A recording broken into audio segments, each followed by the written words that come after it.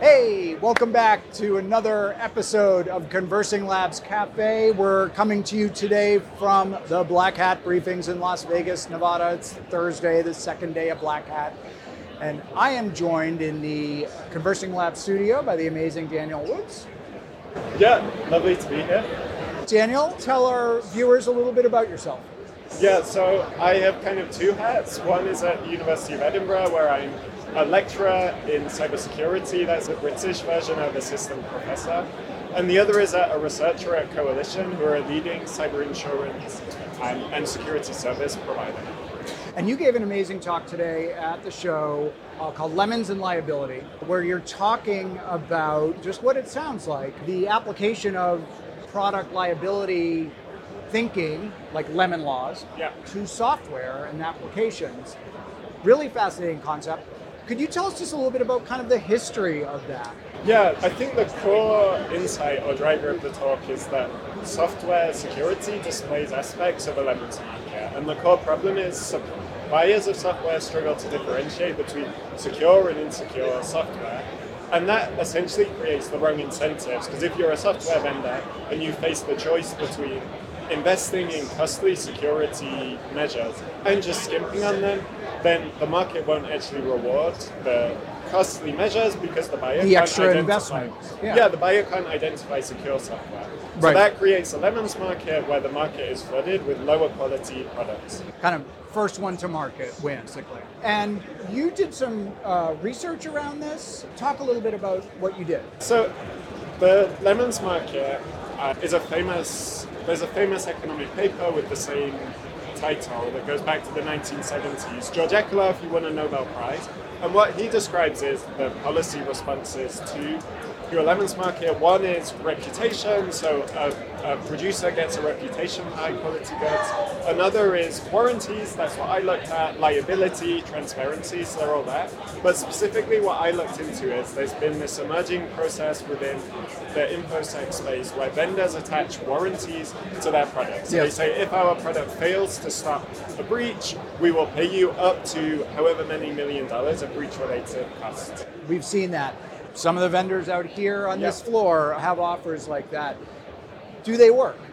Yeah, so it's a good question. So I think it depends what you mean by work. So I would say they seem to have some signaling value. So in the study, we collect some information on customer satisfaction with different products. We look at the endpoint protection space where 25% of the products are sold with an associated warranty. And we find that those products have higher customer satisfaction. Potentially, it seems warranties might be signaling some quality of the product. But in terms of the second question, which is, do they transfer risk to the client, transfer risk from the client, actually? I don't think it's the case. Depending on who you speak to, some of the warranty providers in this conference hall will proudly claim their warranty has never paid out. They think this is a sign that it's working. But of course, there have been many breaches of organizations who deploy their product. It's just that the terms and conditions are drafted in such a narrow way that it doesn't actually transfer risk from the client to the vendor. So in the physical world, with physical products, liability is a little bit easier to establish. You think about maybe Takata airbags or something like that. It's supposed to deploy, it doesn't deploy. Like, it's really clear. Yeah. With software, and particularly cybersecurity attacks, it's a much fuzzier question as to what was the weak link that led to the compromise, the theft of data, what have you, deployment of the malware. How do these questions generally get resolved? And for a company might be looking to license software where there's some kind of warranty attached, are there sort of red flags in the language or the structure of that warranty that they should be on the lookout? It's a difficult question to answer because they're emerging very slowly. So one thing in the talk is the first warranty was announced at Black Hat 2014. That was associated with an application security testing firm, White Hat Security. And then over time, more and more vendors have offered warranties, but we don't actually have particularly good information on what happens if you've deployed an endpoint protection product with a warranty attached, and you've also had a security audit from this firm, how those warranties interact. We don't really know how that works. So the other piece of this is a lemon law piece, which is a regulation, a public policy response, which really puts the onus on manufacturers to not design and sell bulky products that don't work. Where are we with that? Is that something that we might see? Yeah, so like the core problem here is there's probably 15 to 20 at a push 25 vendors offering warranties, and they voluntarily come forward, enough of them in the InfoSec space. But of course there's thousands, tens of thousands, maybe even hundreds of thousands of software vendors, and many of the most important vendors don't have any liability. For instance, one of the questions in my talk was what about breaches like the MoveIt vulnerability? Yep. And I think this is a core problem that often the solution would be for a provider of, say, a VPN service to really build security in, and it's hard for an InfoSec vendor to bolt on security. But the incentives just aren't there, and that's where the kind of liability regime comes in, because then the government says, hey, if you're selling mission-critical software and you're not taking the security measures, then you should be made liable. So there's no voluntary aspect. Right. So in addition to being a professor, as you said, you work for Coalition, which is an insurance company. Obviously, cyber insurance is another market-based response to this problem. What are insurers like Coalition doing around this question of software liability? Yeah, so one, I think, point is information. So we said before, it's hard for buyers to identify secure software. One thing that Coalition can do is we observe the technology policyholders have and the negative consequences in terms of breaches, the size of the incident. And what we've actually been able to do in our 2023 claims report is show that organizations with certain software, so for instance, Fortinet internet-facing devices, are associated with a 3 times likelihood of a claim, which is huge. And I think part of what we're trying to do is communicate that to policyholders and help shed some transparency in the ecosystem. Right. So one of the things that's happening in cyber insurance, as I understand it, is insurers are getting a lot more restrictive, setting the bar a lot higher for their clients. As these companies go out and look for cyber insurance, what are the types of things that they're going to be asked to do? Is that bar really going up?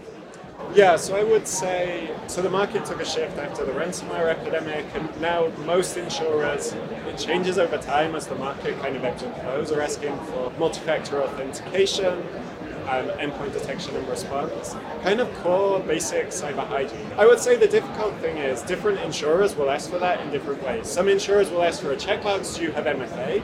Which nowadays is basically a meaningless question. Like vast majority of organizations have some form of MFA, and really the difficult parts are how it's configured and managed. So I think you just have to go through a broker who knows the market, but in particular, if you want the kind of support of the insurer, try to ask and request an insurer who's interested in active insurance, improving your security posture, and you will have a partner in that. Let me ask you, obviously one of the big trends is not just that folks are licensing applications, software applications, but of course the Internet of Things, right? So software is running on all of the physical stuff in our homes and businesses and so on.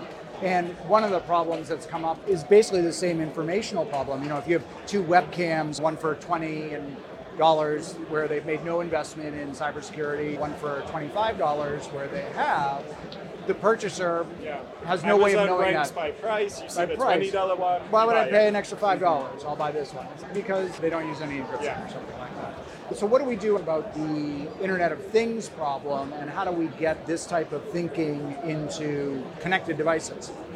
There's interesting, I think before this you had some of the folks from Cicerone. Yes. So there's interesting transparency regimes, so like IoT product labeling, creating mandatory guidelines for those manufacturers, so no hard-coded passwords. And I think that's the push. Yeah.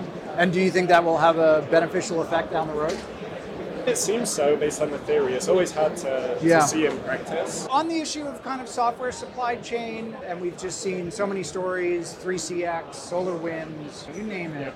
Often these are damages to downstream customers who have licensed this software. Often the attack comes in the form of a signed software update. What should companies that are doing software development know or understand about this liability question, and how might it influence the work that they do in terms of secure development, secure by design, secure deployment? So I think right now it's a negative side of how we've set things up.